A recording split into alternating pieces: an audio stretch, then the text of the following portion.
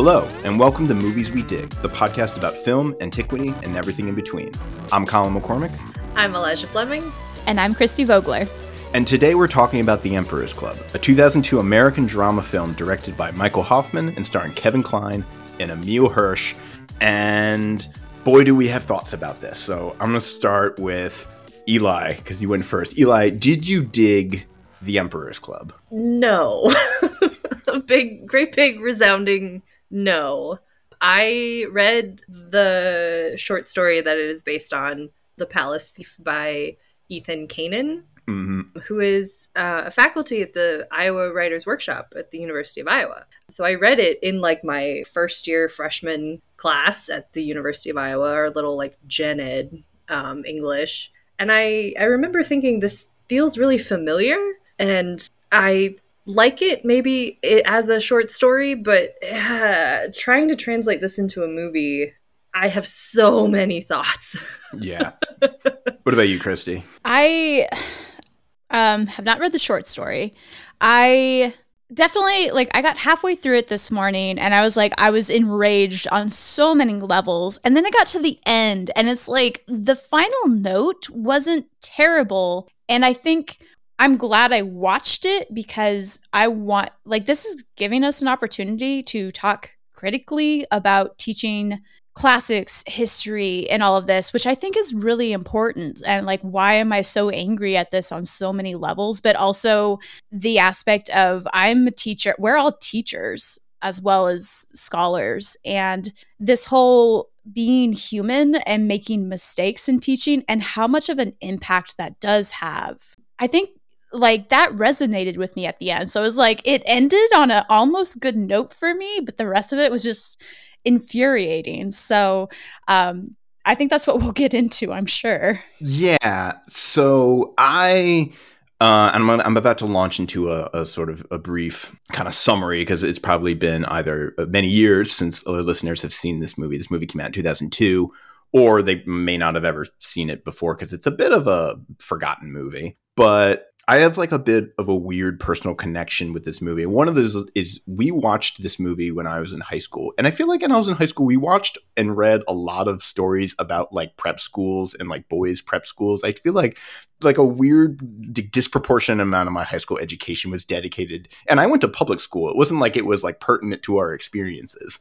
But we're reading a separate piece. And there's a movie with Brendan Fraser where he's at a prep school for WASPs and Dead Poets Society and all these, prep school stories. I mean, I guess Catcher in the Rye sort of is one of these.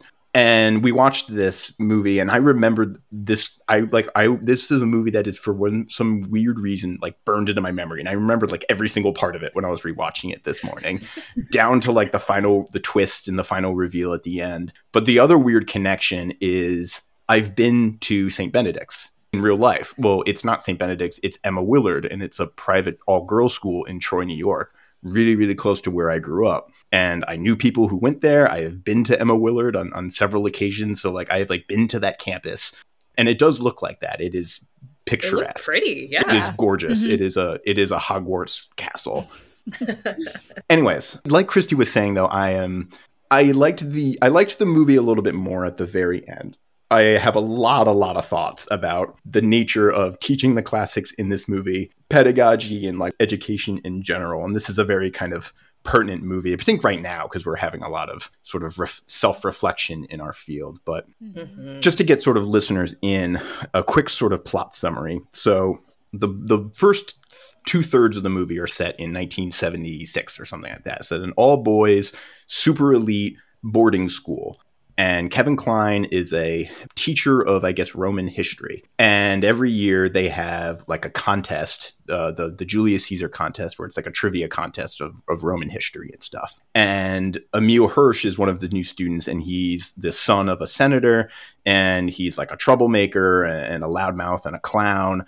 But Kevin Kline manages to get through to him a little bit, and he starts applying himself, and he almost makes it into the final for this contest. And then Kevin Kline kind of fudges it at the end to get him into the final three to be in the contest. But then he finds out that he cheats. And then we have a fast forward to about 30 years later in 2000, and Emil Hirsch's character has grown up. He's now like a rich businessman or something, and he redoes the contest, and then Kevin Kline catches him cheating again.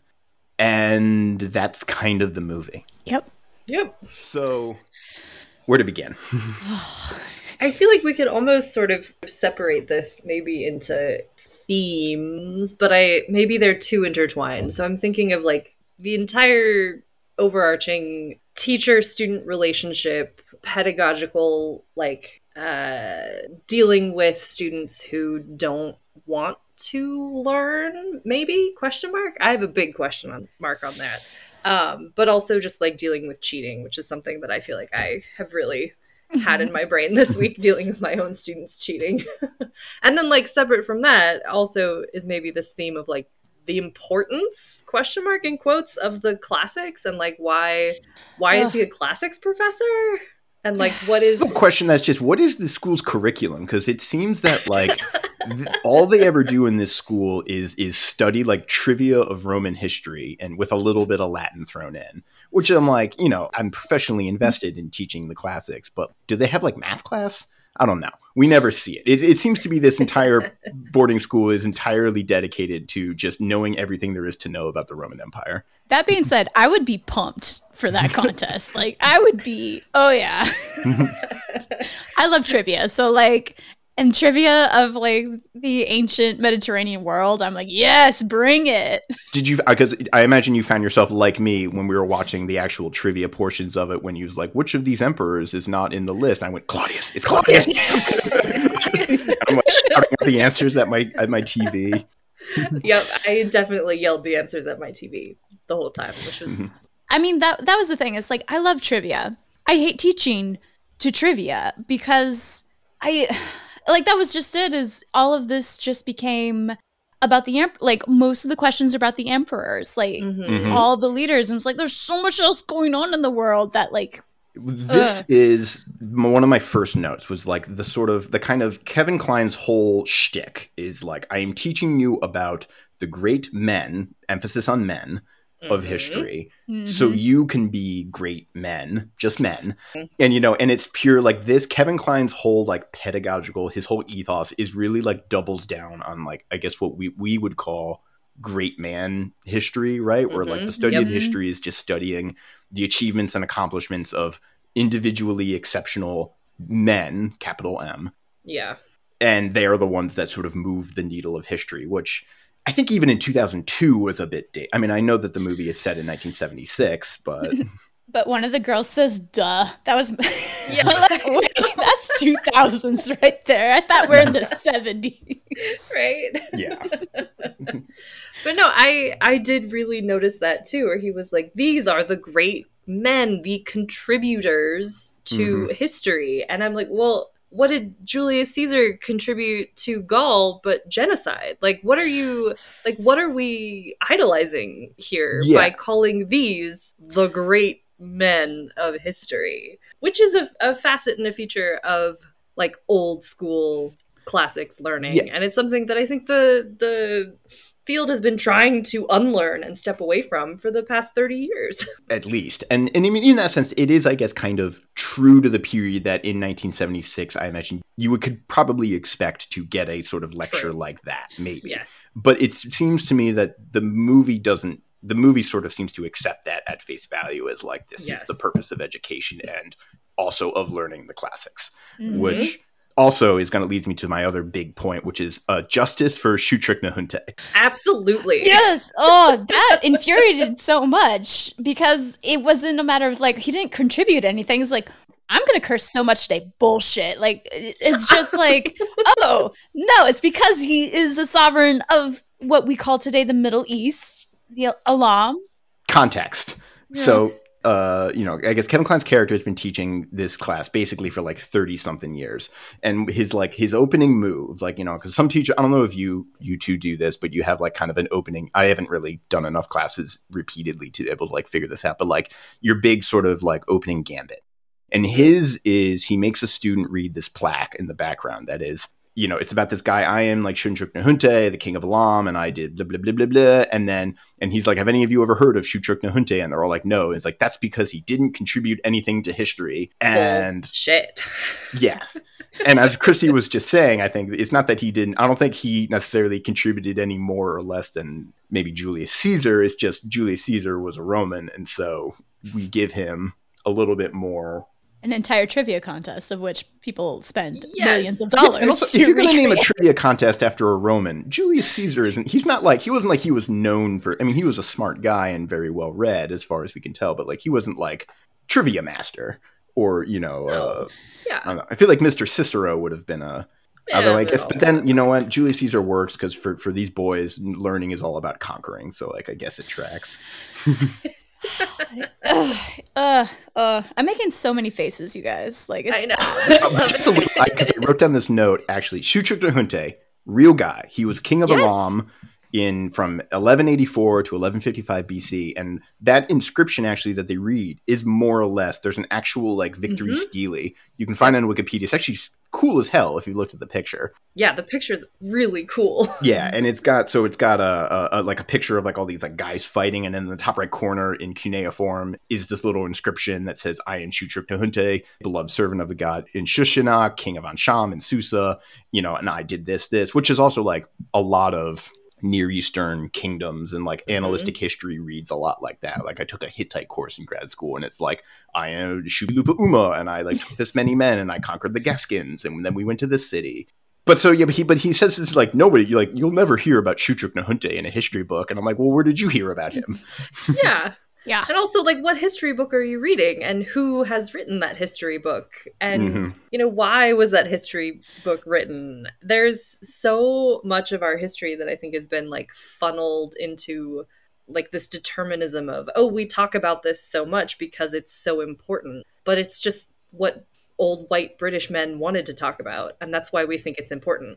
And it's also that we've talked about this sort of at length a little bit of, like, this sort of false narrative that's been a thing since basically the Enlightenment or the Renaissance, constructed of like there was Greece and then there was Rome and then there was Western Europe. And it's like, that's the line. And it completely sort of elides, like, for example, the importance that like the Islamic world played in sort of transporting these texts, or the way knowledge flows, the way ideas sort of flowed between Europe and North Africa and the Middle East, and then further east and south and things like that. And like, not that Greece and Rome aren't sort of foundational in many ways, but sort of making them that they are like these exceptional, exclusive, like the Greek miracle, we would call it.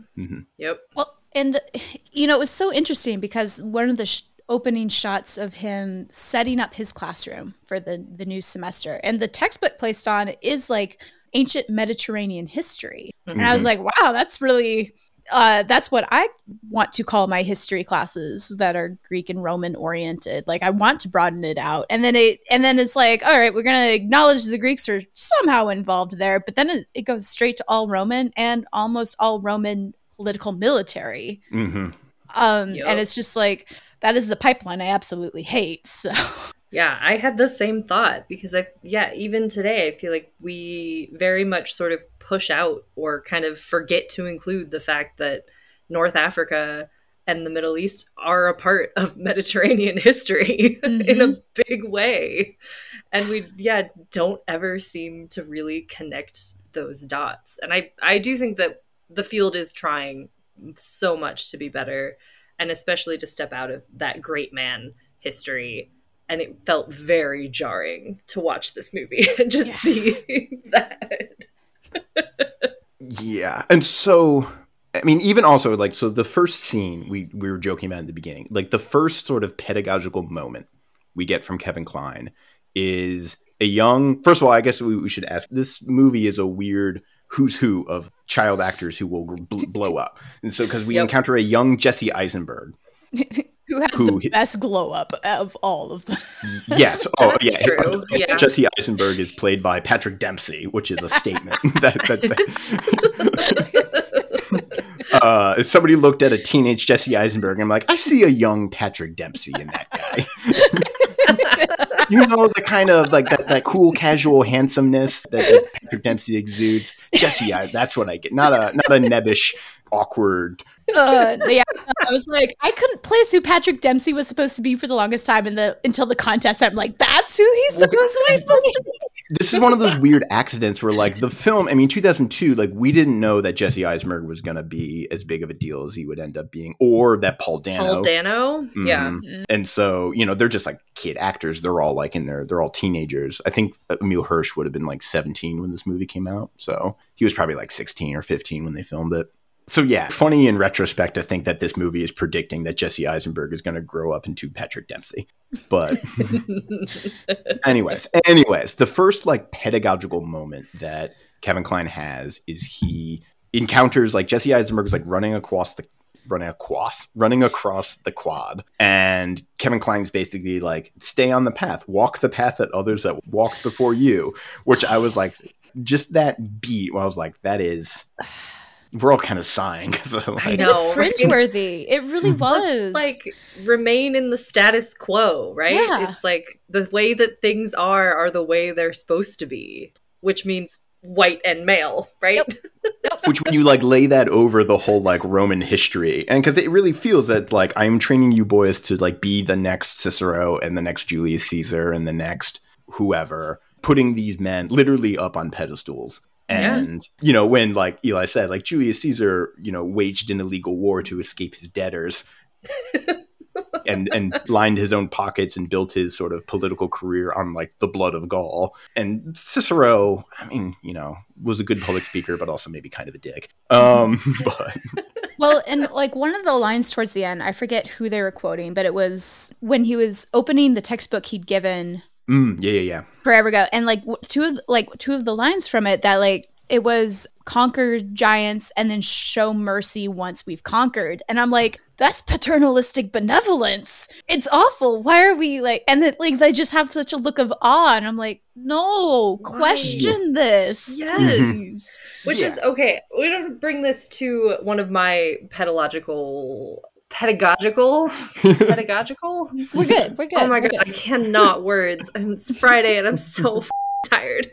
Okay, when Emile Hirsch joins the class and he's sort of very much from the beginning just like kind of a dick student who's just like doesn't want to listen, and it's like we've all had those students, we've all met those students, like what, like fine, I've never had an Emile Hirsch level of the student. That would okay, I mean he was, that's because it's high school and college students are paying for the pleasure to sit through our classes. Yes, and if they don't want to get their money's worth. Yes, I've never taught high school, and I'm sure that is a completely different thing. Teaching college is, I treat them like adults because they are. Yeah. And like particularly like teaching a bunch of young Brett Kavanaughs. Exactly. No, it sounds horrific and terrible. But when they read Shakespeare's Julius Caesar and why?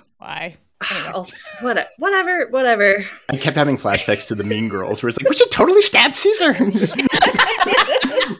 Well, it's like he's Brutus, right? Yeah. Emile Hirsch is Brutus, and he like doesn't want to read it because he's like, I don't agree. He's like, I think their plan is stupid. I'm like, that is like an opening. That is an opportunity to have your students debate, to have them talk, to actually engage them with the material and not be he was such a dick about it. Kevin Kline was like, oh, so what? He doesn't agree with the way Shakespeare has written an ancient Roman character? Like, of course not. Like, this is the stupidest argument to have, and sent up so many red flags for me. Oh, that moment killed me in connection with the sidewalk thing, because it really, have either of you watched Abbott Elementary at all? No. Highly recommend. It is about elementary school in Philadelphia. And like it's the same thing of like, how do you effectively teach? And a guy was struggling, and he's like a substitute teacher, and he's struggling like to like get students to focus on math. So he's asking a question. It's like, all right, Farmer Brown has 5 turkeys and he gives 2 away. How many turkeys does he have? And an elementary school kid raises his hand and says, and actually asks, is one of the turkeys pregnant? And I'm like, that's a Smart. legitimate question. And so he's telling the other teachers this in like the break room, and they're like, yeah, that's a great question. Answer it. And then keep going, because it just the fact that our public schools do shut down curiosity. And like by the collegiate level, it's like I have students apologizing to me for asking questions. I'm like, you don't have to apologize. You really don't. And then I see this and it's like, this is why students feel like they have to apologize for asking a question, because that was a legit question. That was a legit critique of, hey, this doesn't seem like a great plan. And Kevin Kline's just offended that it's like, but good men question whether or not assassinating someone is for the greater good or butchery. And I'm like, it's still murder. Well, Sedgwick's angle is that Brutus should have also murdered Mark Antony and like every yeah.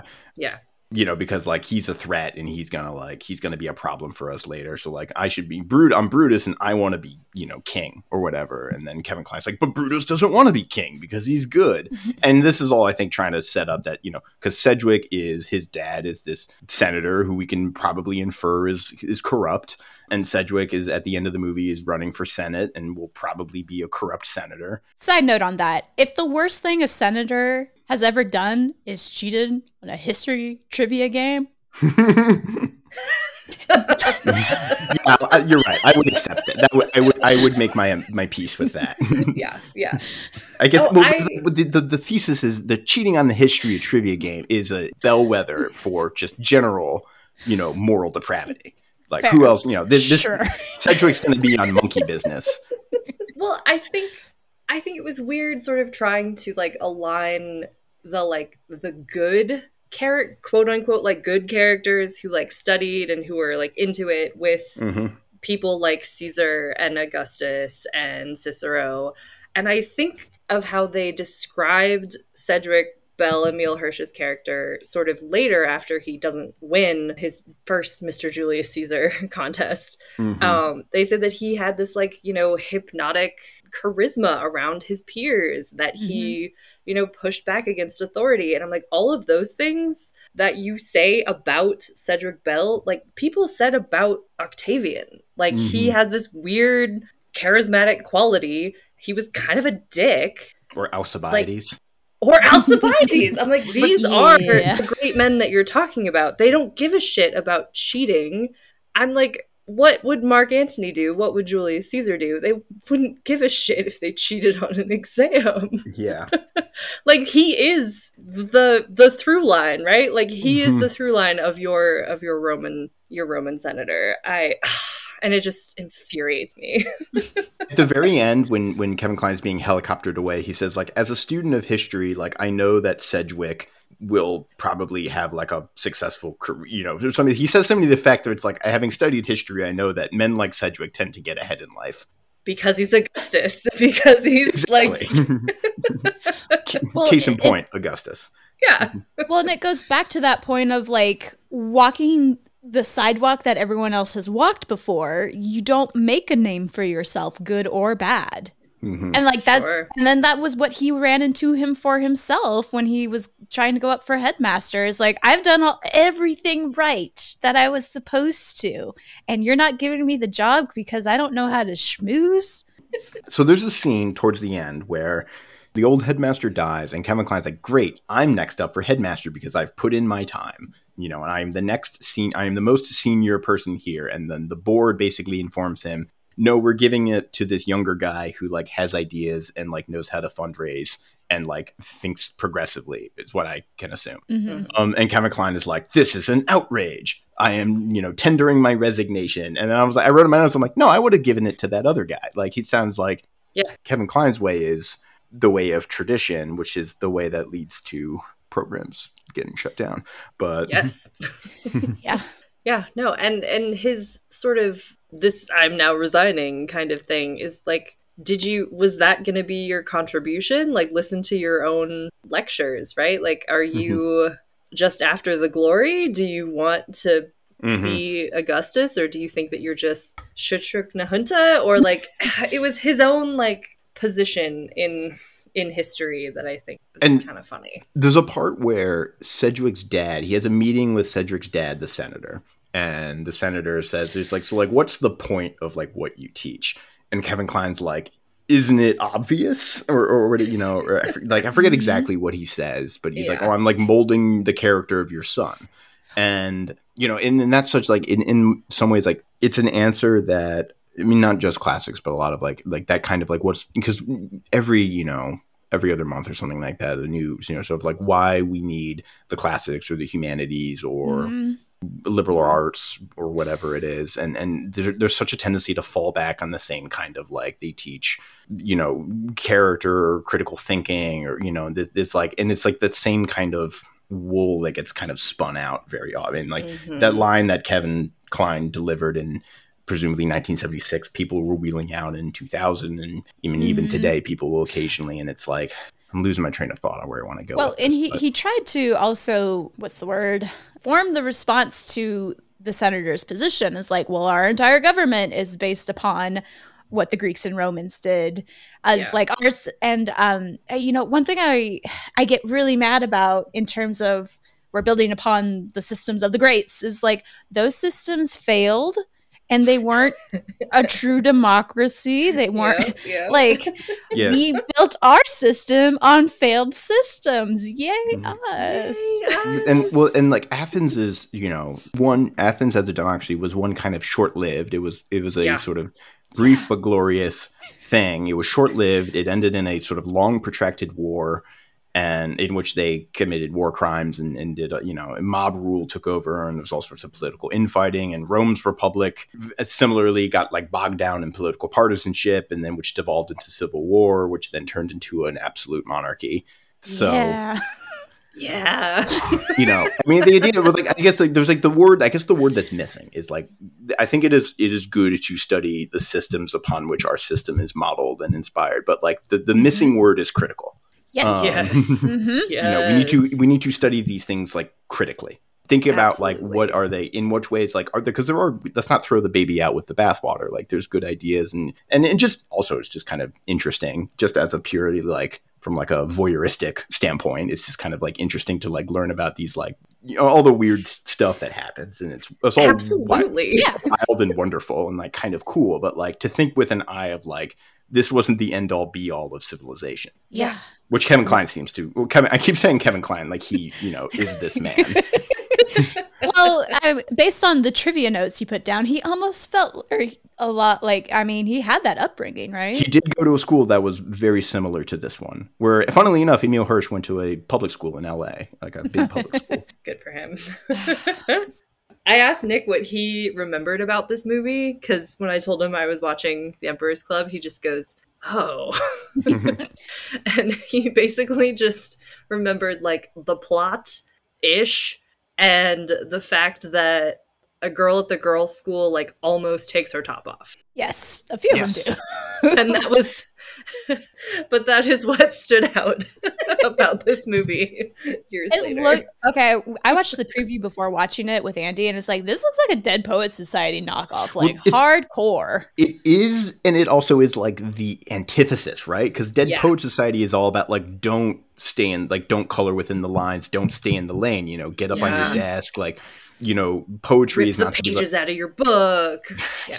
God. But yeah, like, you know, the whole thing is Robin Williams and Dead Poets Society is like, use art to like, you know, find your truth or whatever, you know, creative expression. That's what it's all about. Like rebel against authority, you know, break away. Whereas Kevin Kline in this one, who kind of physically reminisces Robin Williams in Dead Poets Society. Like he does kind of look like him. Yeah. Yeah. Kevin Kline is all like, do what all of the other men have done before you.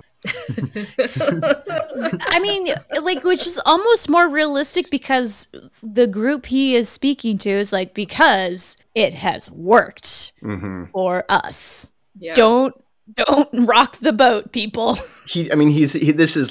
This is the waspiest school ever. And, you know, these are all like, we get the idea that this is like, all these are like the sons of senators and congressmen and business leaders or whatever, and lawyers, you know, and like, this is the 1% that are being groomed to be the 1%. And that one Indian kid who is smart. Well, I wrote in my notes, Deepak was going to win anyways. Like he just won on his own merits, and he was great. Which I appreciate. At least they did that. Yeah. And his adult version is played by Rahul Khanna, who is like a big time Bollywood actor and almost didn't take this role because he thought it was going to be too small time for him. Mm-hmm. I mean, it was pretty small time for a big time Bollywood actor, but He gotta wear a toga. Because I guess like the idea is like, not to like, maybe to get to the end. The kind of thesis of this movie is like Kevin Kline is like, I have failed. He really was investing a lot of his chips in Sedgwick, and like Sedgwick turning out to be a cheat and to be morally flawed breaks Kevin Kline a little bit. Mm-hmm. And, he kind of considers himself a failure as an educator because of this failure of a student. But then at the end, is bullshit. Yeah. We'll come back to that. I want to put a pin in that. Well, yeah. But then at the end, all of the students kind of rally around Kevin Kline. And he's like, oh, yes, I had all these other students who turned out excellent. Paul Dano's character, who he kind of screwed over a little bit, because he gave Paul Dano's spot to Emil Hirsch to be in the contest, although I want to come back to that decision because that moment's important to discuss as educators. Yeah, I have thoughts about it, but Paul Dano turned out to be a great guy. As his son comes in later, and Deepak, also the actor, the real actor's name is Rishi Mehta, and his character's name is Deepak Mehta. So I don't know if they just happened to have the same last name or if the screenwriters were just like whatever. It does happen sometimes that yeah. But anyway, he was always smart and he was great. And, he was intellectually curious because we have a scene where he's reading up on the Carthaginians and Kevin Kline's like, oh, we're not studying the Carthaginians. And he's like, I know. And Kevin Kline's like, excellent work. And like in all of his efforts in Sedgwick were kind of, he kind of missed that he had all these other fantastic students, which are like his real legacy. Which is like, I feel like the sort of pull of the anti-hero, right? He's like the super charismatic, I don't know. In a different movie, Sedgwick's character in like Footloose, he's Kevin Bacon, right? He's the disruptor. Exactly. He comes in and he's like, screw being dorks all the time. Let's steal a canoe and row across the lake to meet girls or whatever. Yes, exactly. Yeah. It's the audience is rooting for him. Well, this movie frames as like a sign of his moral, what's the word? And there's it's so interesting with his character that the part with his father, like I get cheating as that kid. I totally do. Yeah. It does not surprise me at all. And the moment he shares talking about like finally maybe having an opportunity to have a real conversation where his dad hears him and his dad dies the minute he starts speaking. He's like, that was just emblematic of my entire life. And you do get these shots of him with his kids that shows that like he's invested, he cares about his kids the way that his dad never did. Yeah. And then like the heartbreaking moment that we're supposed to come to in the bathroom when Kevin Kline confronts him about cheating again. He's like, well, I get away with it and this is how you win. And then his son comes out looking so disappointed in him. First of all, I don't know that the son would be that disappointed at that age. But so the son didn't wash his hands after the restroom. This is the thing that I always, whenever there's a bathroom scene, I always am mentally clocking whether or not the character is washing their hands after they use the bathroom. And you would be surprised. I mean, I get why, because like you don't want to like, it's probably hard to like film and like the faucet and it kills the flow. But like you'd be surprised how rarely characters in movies wash their hands after they use the bathroom. Okay. Also, I was also wondering if a boy that age, is he gonna wash his hands? I don't know. The kid's gonna go and like handle finger foods and put them back on the freaking tray. Oh my god! But that was the thing is like maybe he's going to see the impact he has on his child, but it's like he's already done so much better than his father. He's not gonna give a. He's just not like. Yeah. I don't know if that child that young would have understood really like the depth of that conversation. What I was actually hoping for, like when the one kid who showed up late, I was hoping this would be a few years afterwards, and like this was actually Emil Hirsch's kid. Yeah, like my dad, I'm here to learn, and then you learn it's the other guy's kid. Yeah, I'm like, okay, that's fine. Kid.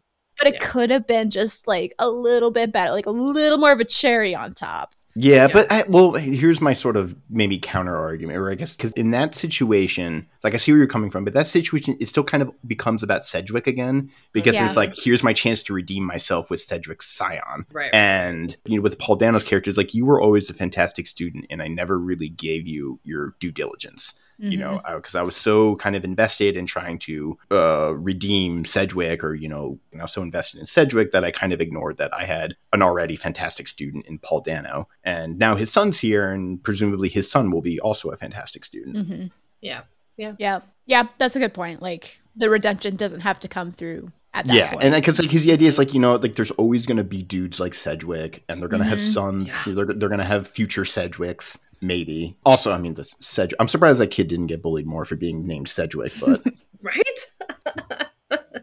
While we're on Paul Dano, let's talk about like the sort of critical, you know, moment, the choice moment for Kevin Kline's character, where he's getting, you know, he's been working with Emil Hirsch, with Sedgwick, and his grades are improving. He's doing better. He's getting invested. He's applying himself, which is, you know, like the wet dream for any teacher. And, you know, then he gets to the final tabulation, and there's basically a 1 point difference between the top 3 spots between Paul Dano and Emil Hirsch, and he fudges the grade a little bit to give Sedgwick that 3rd spot. Whereas that's kind of devastating because Paul Dano's character, his dad won it back in the day. So he was like, he was kind of devastated by not getting it. I was going to say, like, one of the things that is very true in that moment to Kline's character is the fact that he didn't think of just having them tie and have 4 people compete. Right? That was the exact thought that I had.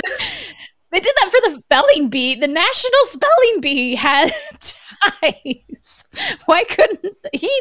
And like, that's just it. It's like, why is he the only one in charge of assessing who gets to be in this contest? This is the school's biggest tradition, and it seems to exist entirely in this dude's classroom. Yeah. And like, I had this exact same thought where I was like, well, like, you know, you could be like, look, there's 4 really deserving students, because it's also like the way he was tabulating it was like the top 2 spots. So Jesse Eisenberg and Deepak Mehta, where like they were like 104, 103, and then there was like a 10. I made note of this. Then there was like a 10-point gap to 3rd place, and then it was like a 93 and a 94, and then I don't know what the rest were. And he could have just been like, look, there's 4 students this year that are deserving. Like, and the real answer is because they didn't say this outright, but you can see it in like the memorabilia and stuff. But the contestants are triumvirs, so it's like, so we need 3. But there were 4 emperors when they split up the whole thing. Come on, new traditions. Also, like, you have like duumvirs or quattrovirs or seivirs, like, as magistrates of different towns, like. My overly extra solution would have been, okay, in the second triumvirate, there were the 3 triumvirs, but there was also a Sextus Pompey, who was like the secret 4th. He was like the secret 4th triumvir. I love it. So we have like the special spot, and I would make it like an overly elaborate contest, but there's like the Sextus Pompey gets like extra rules and like weird. It gets like weird There's like weird handicaps and bonuses that are being added, but. That would be incredible. I would love that. But no, it's like he's staying the path, right? He's like doing the exact same thing that everybody else has done before. There has always been 3, so there has to be 3, and there can be no exceptions. But this is like, if I were in that position as an educator, I probably might have made the same choice as Kevin Kline, where you have to kind of weighing all things. Paul Dano, we understand, is a great student and will continue to be a great student regardless of the Julius Caesar contest. Whereas with Sedgwick, like, if he gets into this contest, that's like a huge, potentially pivotal moment. And it's not like the grading of their short essays is like the hardest, at most absolute science.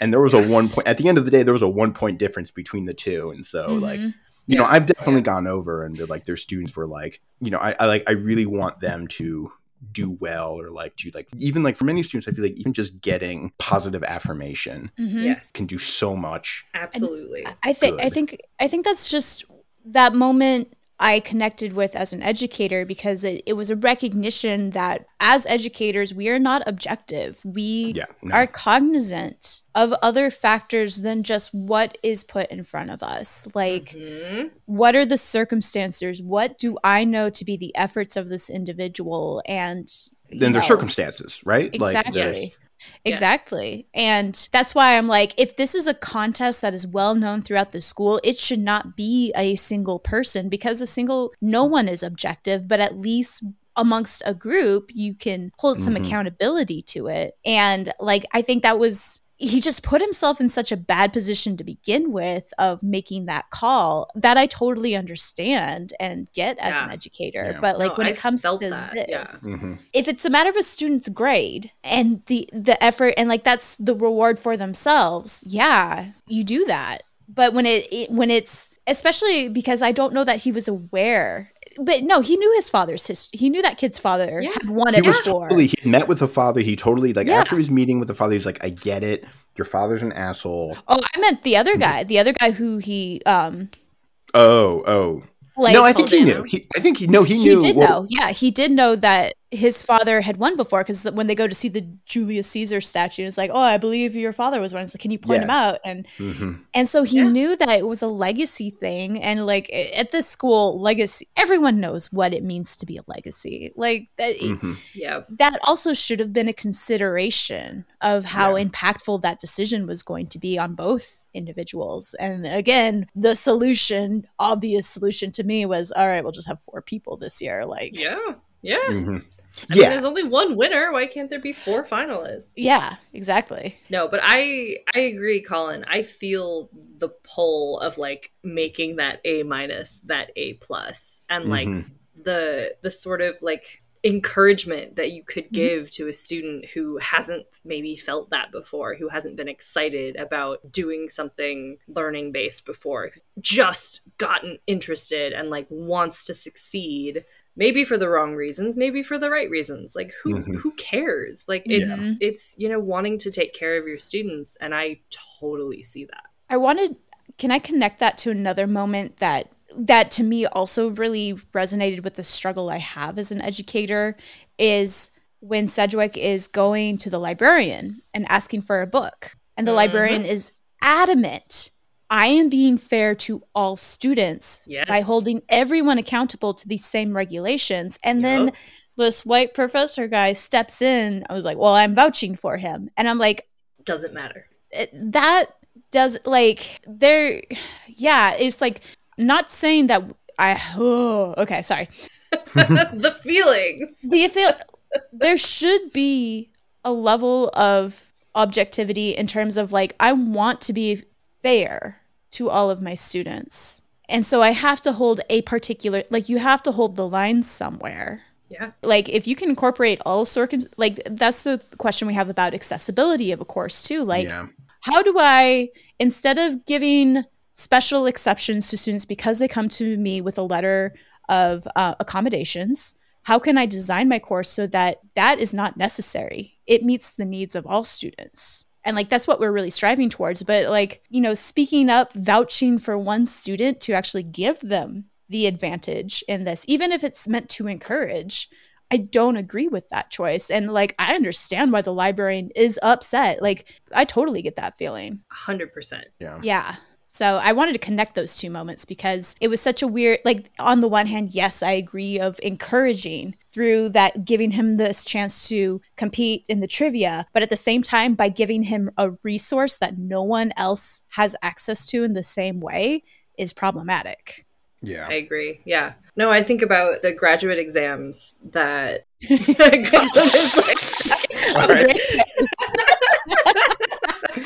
I have a story that Eli, you go first. Well, no, I think about, there are certain books in the library that are earmarked for, these are on graduate comp exams. Therefore, they have a 2-hour checkout window. Yeah. Where you can take them to your office for 2 hours, but you have to bring them back. Or they have an in-library use only. So you can sit in the library and you can read them however long you want, but you have to leave them there, because the same 24 hours, like, your other cohort members are going to come looking for the same book. And it's the same thing. It's like, you can't just check out a book and then, like, there was none of your others.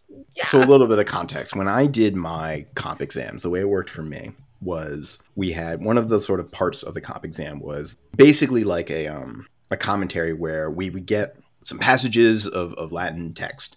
or Greek text actually. But the incident in question happened with the Latin exam. And so normally like the professors will try to like, they will put these books on like exactly like Eli was saying, like course reserve, 2 hour, like in library only. The idea being like you go in, you scan the sections you need and then you walk out. Or whatever. But like for the exact, like, so, you know, everybody has equal access. There was a sort of incident where, so like we got the exam for the Latin in question on like a Thursday or a Friday. And one of the sections was a passage of Tacitus. And there was like one very big, very important Tacitus commentary that was in the library, and it was checked out. And we were all like, all of the other, like, there was like, you know, 6 other grad students with me, and they're like, who the they're like, did you check it out? I didn't check it out. Did you check it out? And we tracked it down. We figured out who had it. It was I'm gonna bleep this out later. Yeah, okay. I knew who it was, but and we were like, we know who has it checked out. We all like, because we only have like the weekend basically, and like we all need to like get access to this fucking book. And some students, this is also again, I think, good and bad graduate students. Is some graduate students are real fucking champs, where they got the book first and they scanned a bunch of the sections and just emailed everyone. And they're like, here's all the chapters. Yeah. And we were like, thank you. But there was a moment where like there was like a Friday afternoon and we were like banging on this kid's office. Everyone was texting him. We're like, where the are you? Where the fuck's the Tacitus commentary? I'll kill you. And then in the passage of Tacitus was like, I'm going to create desolation and I'm going to call it peace, which is actually the section in question we had to do a commentary on. But oh my god, that was a deep cut nerd joke for all you Tacitus fans out there. I'll be with you all night. This is DJ Smooth. Okay. Well, and that goes back to this idea of, you know, accessibility in terms of when you create a competition like this, you either cannot give the advantage to anyone, but the better solution is like give the advantage to everyone. Like be the student who takes the book and scans a PDF for everyone so that everyone has access to it. Because like I remember one of my professors as an undergrad telling me stories about how funding in certain departments, how exams, like they're so competitive that grad students will actively hide books. Yes.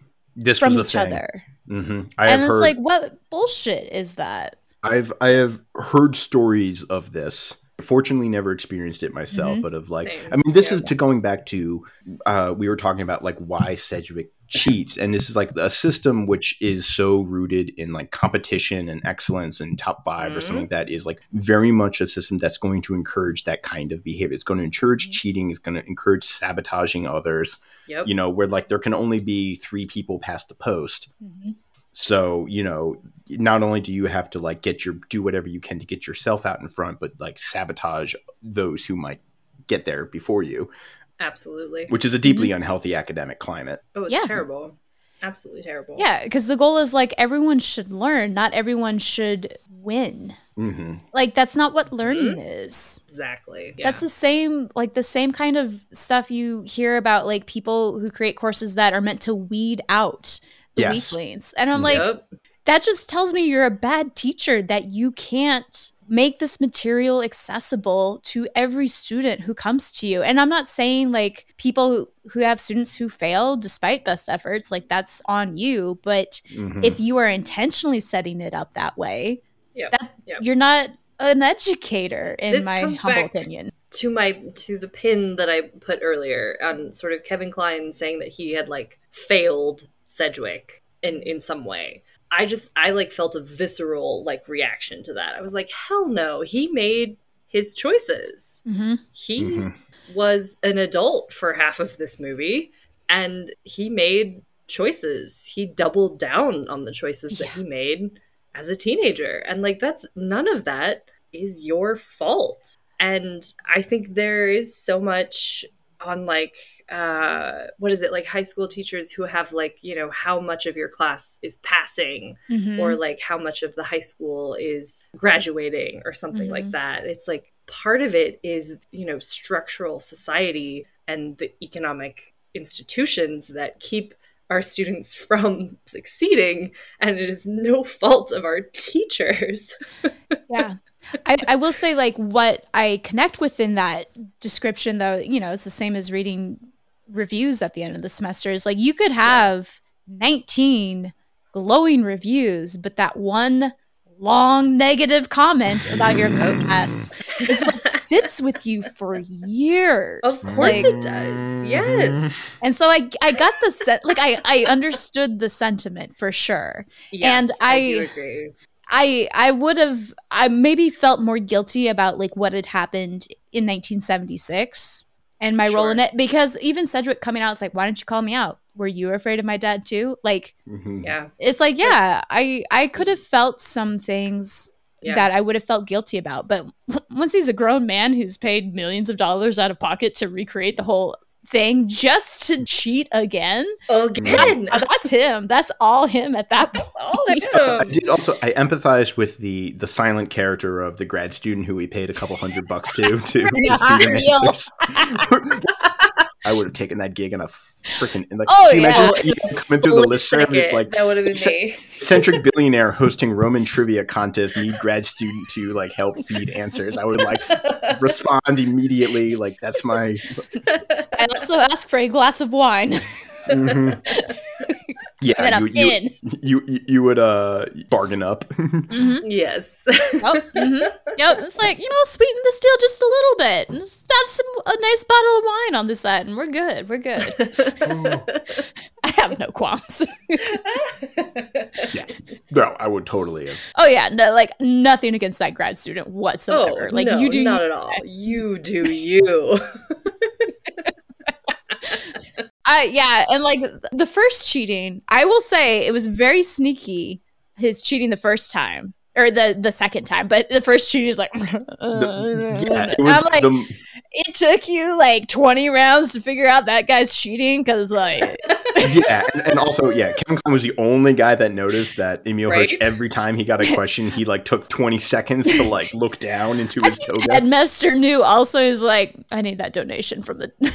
Right. I'm not saying anything. D-Back just had to look to his right. He would have been like, "Oh, dude." Yeah. Okay. My other thing is I like in the second contest, I liked the question he asked, because that was a question the whole class knew. Yeah. And they're like, yeah, the plaque, man, the plaque. I got really mad about how he caught him during the original contest, because he tailored that question to exactly. Deepak. Yeah, like, he knew it. No one else would have necessarily known that. You could have asked any random question, but you asked one you knew he would know. To be fair, how do you talk about Roman history without talking about Hannibal? I don't know. Well, also, one other thing. He was on the wrong side of history, Laj. Emil Hirsch wasn't in the classroom when they did the whole Schutrich Nahunta thing. It was still before over he got the there. door the whole time. Mm-hmm. Okay, but that's like, I guess that's also like students who don't read my syllabus. It's like, it's literally been there the whole semester, guys. Well, yeah, because they even like call out to him. He's like, it was over the door, man. Like, didn't you see it? Don't you remember reading it every day? Like, they spent, 4 years in this room? Mm-hmm. And he never read it? Well, take a second to just talk about the nature of the trivia and like trivia as education. Because I hate it. As education, yes. As a competitive person who used my noggin for things, Netflix has trivia crack episodes going right now, and I am all up on that. Like, I'm like, yes. Yeah, I love trivia, and I love winning at trivia, and I love rubbing it in people's faces when I win at trivia. Mm-hmm. My friends can attest. I attest, yes. I'm great fun to hang out with.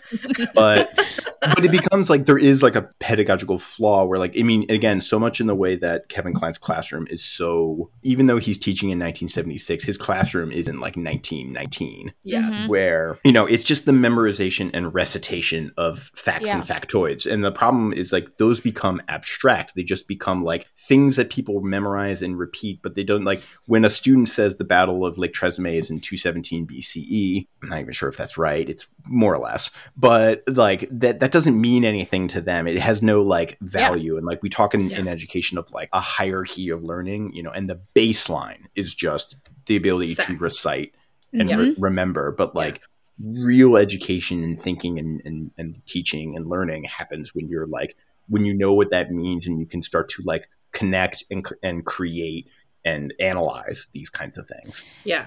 Yeah. And you like think about how many people actually died at the Battle of Lake Tresemme, and think about what the the reports of that did to the populace in Rome, and the fear that went through the city, and the sort of like the effect that had on the policies that came next, and like those are the connections, and like that's real history. Just the causes and the effects. Which, exactly, to his credit, the quizzes that lead up to the trivia contest seem to be evaluative questions. Like the questions that they were getting were like, true.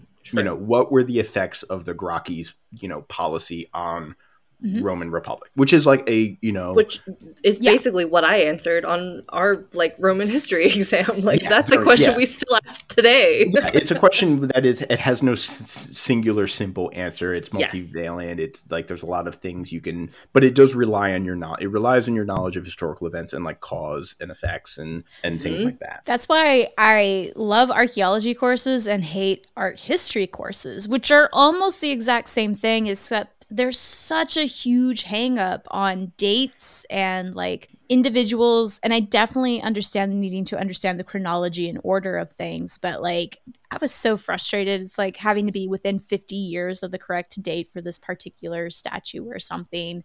And like, I get, but for an archaeologist, it's all relative. It's like, everything feeds into everything else, and art influences culture. Art is part of culture, but like culture, they represent culture norms, and culture norms inform politics. Politics reinforces those. It all goes to hell when military things happen. Right. Yeah. And so that's just it. Is I want my students to know the dates for the conquest of central Mexico by the Spaniards, not because it's like you need to know those dates for the sake of knowing the dates, but because, all right, now let's look at our sources for those events. When did Cortez write? When was the Florentine Codex made? How does the year of production impact how that event is remembered? Like, that's what's important about dates. It's not context. Exactly. Yeah. So I don't give multiple choice questions for a lot of my classes for that reason, because students can argue, and if they're good, they argue effectively. And like, you're right, this can't be just simplified by 4 possible choices of a correct answer. Which is why I like making students argue, or like having students express their opinion. It's like, you feel this way about this material? Great. Tell me about it. Like, use your information that you have. Tell me everything that you know and why you feel this way. Or yet, even why I think the Mean Girls analysis of Julius Caesar is one of the best pieces of pedagogy, because it's like she's connecting, Gretchen Wiener is connecting it to her own life, which is like the highest point. It's like, Wiz, when you're seeing a connection between the events of Julius Caesar and what's going on in your high school social circle, that's a breakthrough, where it's like, yes, we should totally just stab Caesar. Stab Caesar. Which is like a similar thing is happening here, but like, I mean, I guess in Mean Girls, like the teacher is just like, what the hell is going on? But like, in this one, Kevin Kline is like, no, your analysis is wrong. Or it's just like Sedgwick, like, why do you think that? Yeah, exactly. I was just going to say, it's like, can we bring it back to this point of why are you using a William Shakespeare play? A question about that. Like, what is their curriculum? Because like, if you are... and I'm thinking 1976 is a little early for reception studies. Like, if you are discussing of this important turning point historical event in Roman history and how it has been reimagined over the years, and you're using that to demonstrate it, okay, that makes sense. But he's literally like, yes, this was Brutus's thought process as he was contemplating killing Caesar. Yes. And I'm like, no. I mean, it's this larger problem of like certain people like Cicero, like Julius Caesar, like Shakespeare just get like a pass of be like, these were the oracles of history or whatever. Like these like, and like whatever I almost said Julius Shakespeare.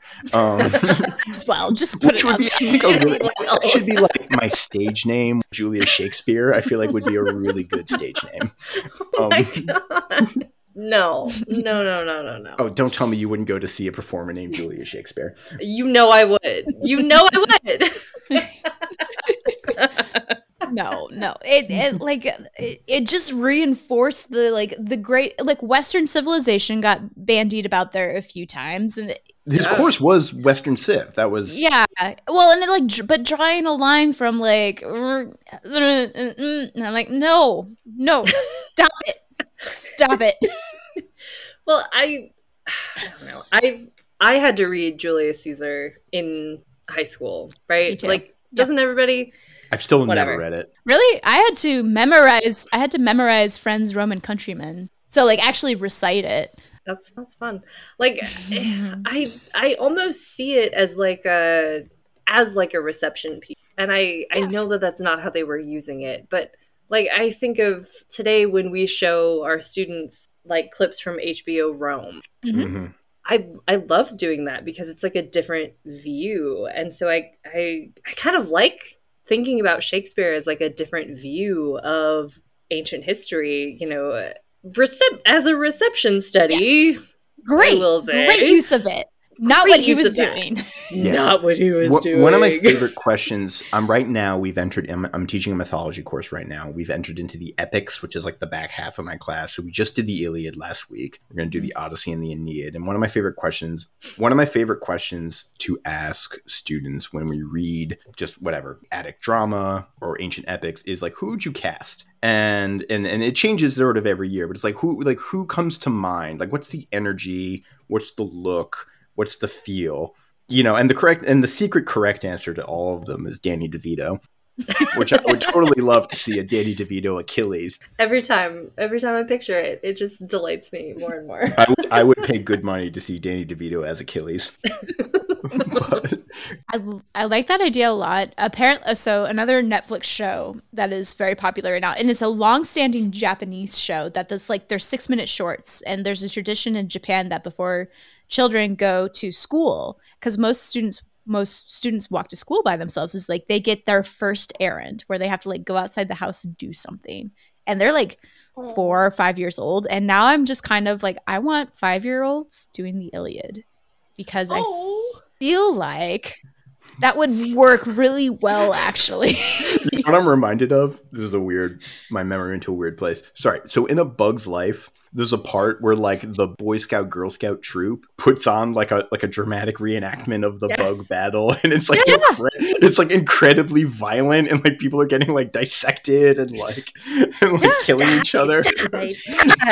Yeah, that would be like the kindergarten Iliad. Just That is what I want. A bunch of 5-year-olds like, and then the spear entered through the back of the mouth and came out the front, and his eyeball was attached to the tip of the spear. Yep. Yeah. Wait, can you just imagine the argument between Agamemnon and Achilles? You're a sack of wine. Okay, second to that, Dog face. is the Muppet version of the Iliad, which I would pay good I want to see money. I wonder what the violence quota is, or what the Muppet stance is on violence. I feel like they're not a lot of violence. Miss Piggy, you might just have to have a lot of Miss Piggy doing stuff. Yeah. No, but Muppet Treasure Island, there are sword fights. Yeah, but nobody gets like their arm chopped off or anything. Oh, I mean, fine, that's true. That reminds me of another. I'm throwing so many shows out, but there is what is it called? Doom Patrol on HBO Max, which is another DC comic. And there's like one where Jane, who has dissociative disorder, and like all of her different personalities actually have different superpowers. So like half of what's going on is in her head with these other personalities. And at one point when like she's struggling, it's all puppets. Like she's realizing that like the main personality, the original person, is like they're all puppets for her to like act out these plays. And so you actually watch this very violent ripping apart of one of the puppets, and you're like, woo, that's a lot. And yet also comical for some reason. So, I mean, Puppet Iliad is not a bad idea. Mm-mm.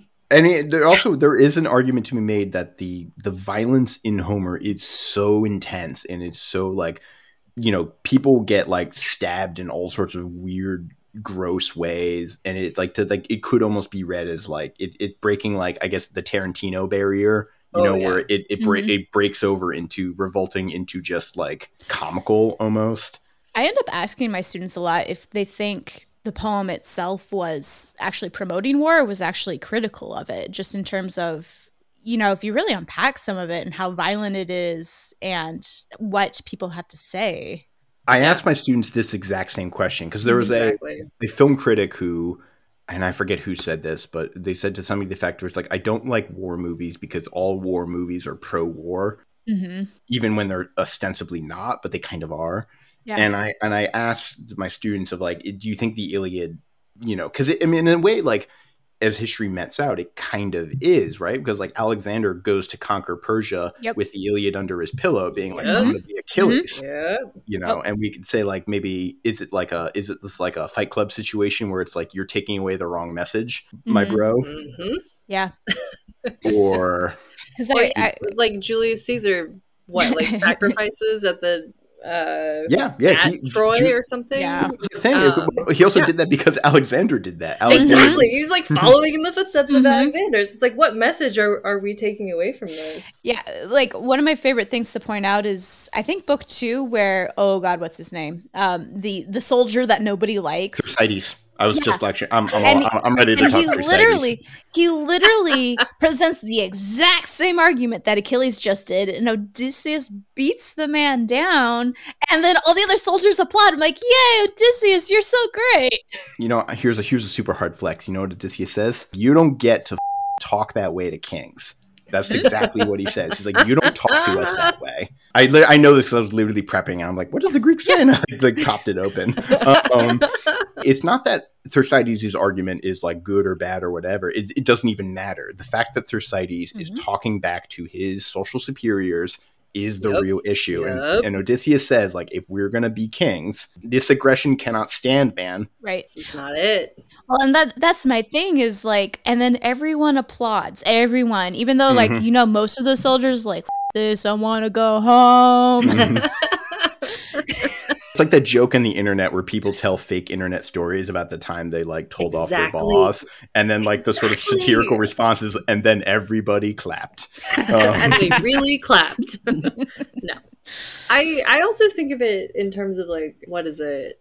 Saving Private Ryan. Yeah. Like that movie is gross. There is a lot of disgusting, horrific violence. Yeah. People love that movie. Yeah. And do you think it has affected military enrollment? Yes, in a positive way.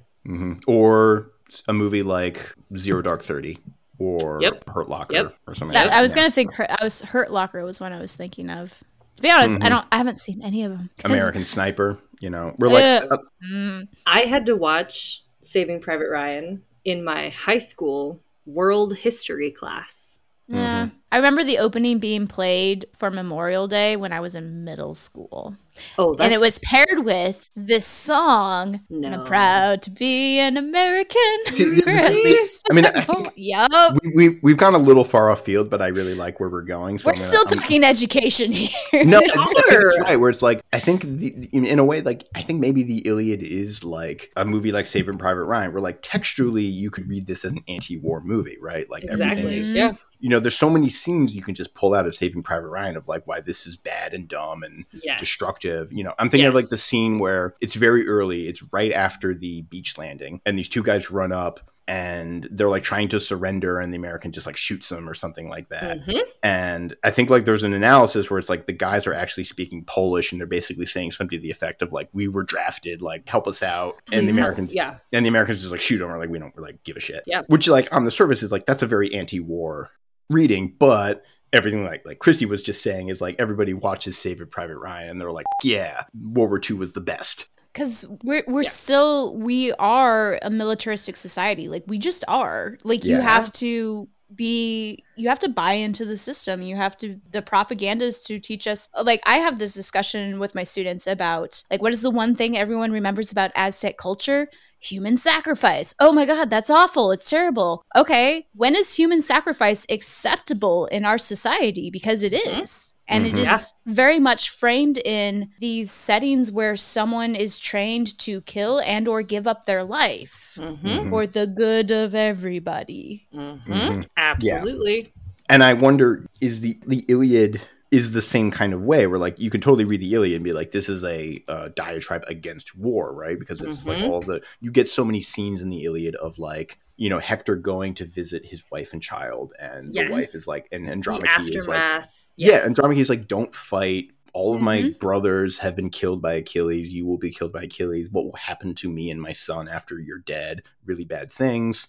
And she's right on that account. And Hector, like, he can't even touch it. Like, one of the better moments, I think one of the poignant moments of the Iliad is Hector tries to pick up his own son, and the son cries because Hector's wearing his helmet, and Hector has to take his helmet off before he can pick up his own son, which is like, I feel like if ever there was a statement of like, maybe we shouldn't fight, like, that was it. Absolutely. But again, Alexander the Great grows up reading the Iliad. Just, you know, he and then basically is like, you know what I want to do? Conquer the world. And then Julius Caesar, Xerxes also, Xerxes also gives sacrifice at the tomb of Achilles. And like, it's not just the Greeks and the Romans, but there's tons of cultures that have bought into that story. And like today, let's like, I really unpack. It's like, you guys, let's read Achilles. Does he seem heroic to you? And yet that is how Brad Pitt has made us remember it. Yes. I don't know, this is like very, very far off base, but this is also the perfect opportunity for me to plug one of my very favorite fiction retellings of the Iliad, which I have like talked to Christy about 1,000 times. And I finally read it too. And you finally read it. Which is The Silence of the Girls by Pat Barker, which is a retelling of the Iliad from Briseis's perspective. And it is excellent in sort of just the representation of the various influences on war and survival, and is, I don't know, one of the more meaningful like retellings that I have ever read.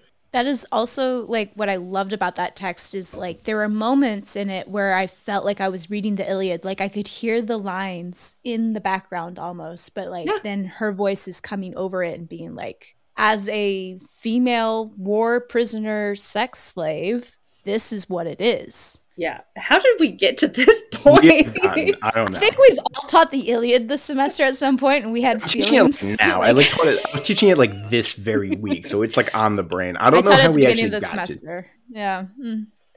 I don't know.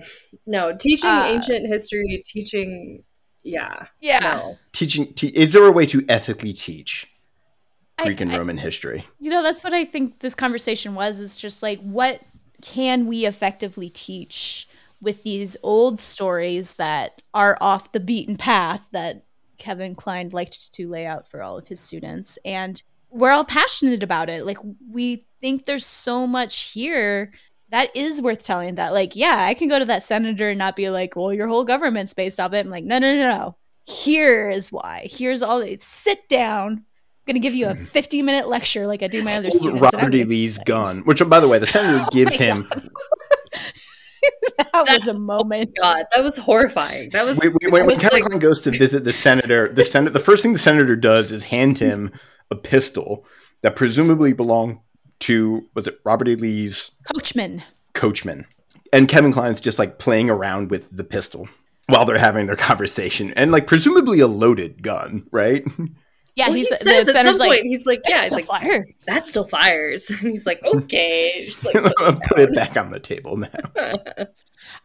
that senator played like Dick Cheney so well. Like, I'm like, yep, there are definitely senators like that. And there's one of these senators like that. And like that's kind of why I was like, if the worst thing Sedgwick ever did was cheat on a history trivia quiz, I ain't mad. Like I said, this was like a maybe in poor taste joke, but my first response when I was thinking about this movie is, this is the Brett Kavanaugh origin story of like, this is exactly the environment that produced a dude like that. Yeah, absolutely. Yeah. Well, he produced like so much of our government, right? Is old white men who came from exactly this background. Yeah. And you are great as long as you act like these great men who committed genocide and amongst many other things. Oh God. Stabbing their friends in the back. But for the good of for the good of the Republic. It's fine. It's fine. Which is like, what does that even mean? Well, and like, just to broaden out this problem, like we've been talking about this issue in the classroom, but in the world of this idea that if you model yourself off of what is believed to be great men, then you are a great man. And like, I think one of the best case studies of that is Vladimir Putin, who likes to have paintings of him as Heracles and shit like that. It's and like Ben Stiller in Dodgeball, where he's like, "That's me Yes. grabbing the bull by the horns." Yes! Oh my god. and I'm like, I'm sorry, Heracles is your role model? Not Man it who makes went sense. insane and slaughtered his wife and family? Really? No one acknowledges he cross-dressed as a woman and was a slave for a year. Like, no one wants to paint that part of it at all. Christy, you just put into perspective to me like the whole like I remember years ago when like that first photo reel of like all of like the shirtless photos of him like Mhm. fishing and riding a horse, and I'm like, I mean, like we knew what he was doing, but like the Heracles adds like a whole other layer to that. Yeah. He was pulling a Commodus. He was. Yeah. He is currently, right now, pulling a Yikes. Commodus. So yeah, I think we're like all on board of like hate this movie because it is putting Westerns, and I'm gonna say Western civilization in like a bad way here. It's like we're putting it on a pedestal because as long as Yep. you fall into this mold, you are great. Mm-hmm. And like that Mhm. is why we have so many problems today. That is why, and that's what so much of us who are teaching ancient Mediterranean history or literature or whatever you want to call it, and just being like, no, these were bad systems and they existed, but there was good and there's fascinating and there's like that crazy Alcibiades guy who I still want a movie of. But not because it's like I think he was a great. I think just because his story is fascinating and human. And frankly, relatable. Yeah, human. Yeah. Yeah. Justice for Shutruk Nahunte. That's all I gotta say. Justice. Yeah. Well, and so I mentioned before that we were watching Ghosts of Rwanda for my class because we're on Rwandan genocide. And like there's a quote from Dallaire, who was in charge of the UN peacekeeping mission. And he mentions like talking to some of the men who had orchestrated the genocide, and he had noticed blood on their hands. And he said, like, and in that moment, they weren't human to me anymore. They were, evil incarnate. And like, I actually hate because that is still dehumanization.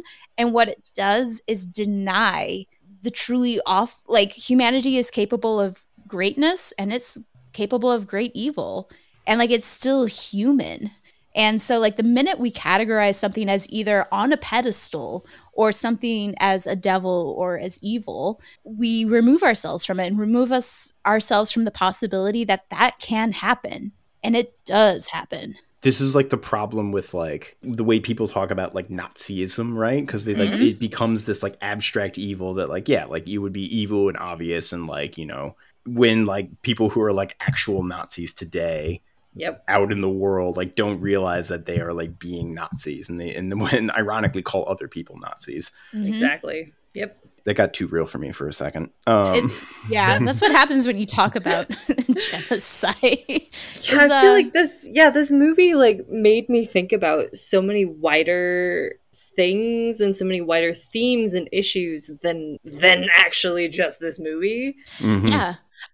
I'm glad I watched this movie. Like I really am, because yeah, I'm angry, but it's because I'm thinking about my role as an educator of ancient Mediterranean world. Like what do I actually want my students to take away from this? What do I want to mold them into being? I don't know that I'm a molder per se, You but will like not mold my son. it's such Which is like lying. there were some things that were just so, the question to begin with is like, what's the point of what you're teaching them? But also it's like with the anti-CRT stuff is like, oh, what are you doing to my child? I get to do this to my child. And Yeah. Yeah. oof. I know. I think Elijah, you suggested a damn landmine with this movie. I must say, I'm so sorry. no, it's a good conversation. I'm casting about, or like we need to end on like a lighthearted note. Oh, I know what to do. You mentioned it's like, what's the gimmick you open your semester with, or maybe the quote or something. So like, if you have one, or like, what would you consider doing? Yeah, what's your Shutruk Nahunte move? Mm-hmm. Yeah. Okay, Oh God, I don't know. I don't. I'm trying to think. I have my favorite way I talk about the ablative of agent versus the ablative of means in my Latin class, which means nothing. I think we might do a similar thing. And does it involve the game Clue? It does not. No. Okay. Mine is So agent versus means is like a person versus an object, sort of being a part of the action, being used for, I don't know how you describe the ablative. The means by which you do something, I guess I see. With which you do something. So agent versus means, a person versus an object. I use The Rock. Dwayne The Rock Johnson is the ablative of agent because he is a person. But if you are hitting somebody on the head with a rock, that is an object. Oh, that's good. My go-to is you can get both in a game of Clue, where you want to say like Colonel Mustard was murdered by Mrs. Peacock with the knife. Yep, in the kitchen or whatever. You get all of your ablatives right there. He was murdered by Mrs. Peacock with the knife, ablative with the knife, in the kitchen. That's excellent.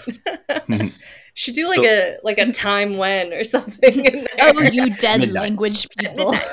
Get out of here. Get out of my house.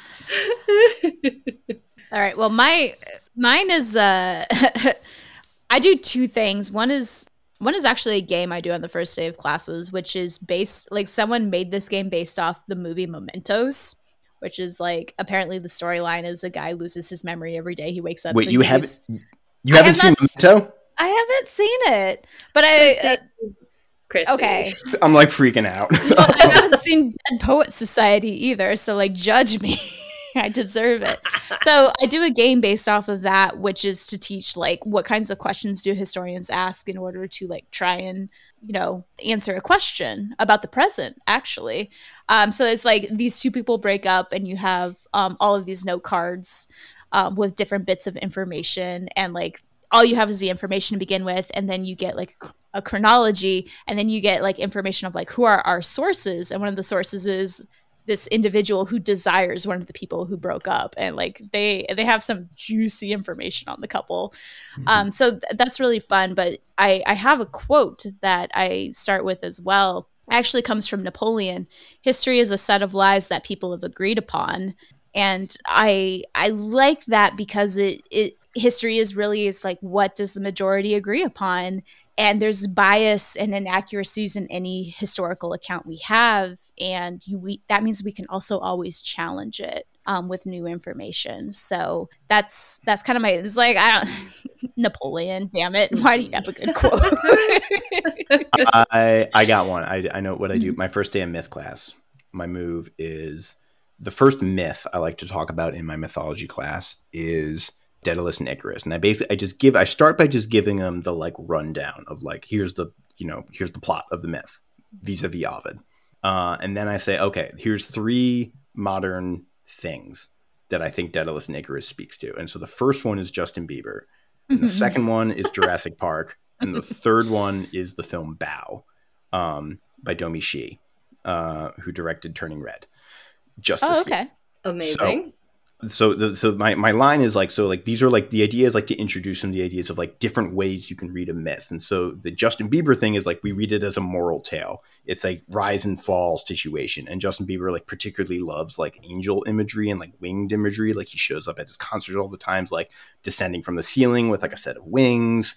He's this fallen angel. Like he's like self-presenting himself as an Icarus kind of figure. I'm also flashing back to Turning Red now, because that was like one of the aspects of the concert was of the boy band appears with angel wings. Yeah, exactly. And like thinking about Icarus as like a moral tale, right? Mm-hmm. Is like, about like reaching too high, falling, things like that. Moral element. And then Jurassic Park, where there's this whole bit in Ovid where he says like, when like Daedalus fashions this like unknown art to his son, and he like, we're breaking nature, and like, is flight not a thing that maybe we should be playing around with, in the same way that like maybe we shouldn't be resurrecting dinosaurs? Are we breaking nature through technology? That idea. And then the third bit is Bao, which is the short film by Domi Shi, where basically a mother is overprotective of her child and then eats her dumpling son. And thinking about it as like a parent, a relationship between parents and children, where like, what's the relationship a parent should have to their child? Whereas like, does Daedalus give Icarus too much of a leash, and then he like destroys himself? Like, should we keep and the Bao is the opposite. Like, do I keep them so close that, they resent it, and then I destroy them through, trying to like, do you let them fly? Do you not let them fly? This is why I don't have children right now. Because no matter what I do, they have to go to therapy. So that's my opening. That's first day of mythology class with Colin. I fucking love that. And just the idea of like, you can use myth to think about, like, these are all, we can read modern media through the lens of myths and like the themes that are being played around with, and use them as like tools to think about these things. You know, it's almost like, it's like a tool in your toolbox to use to find some kind of new meaning. I love that. That goes all the way back to like reading the Iliad and coming along with the wrong interpretation, or like, but that's just it. It's like anyone can read these and see it as a heroic story, or like I, always connect to that moment with Briseis being like, I'm taking this moment to weep for my family under the guise of weeping for this guy who is involved in my incarceration. Yeah. Yep. Yeah. Oh man. All right. Any closing words? No. I love what I do. It's like, I love teaching. I will say, I will end again on just the point that what I took away at the end that I liked was recognizing that as educators, we do have an impact on those we teach, and recognizing that power, I think, is really important, and like the harm and the good it can do. And that the one failure does not necessarily define your... Exactly. Yes. Yep. All right. So, cue the music.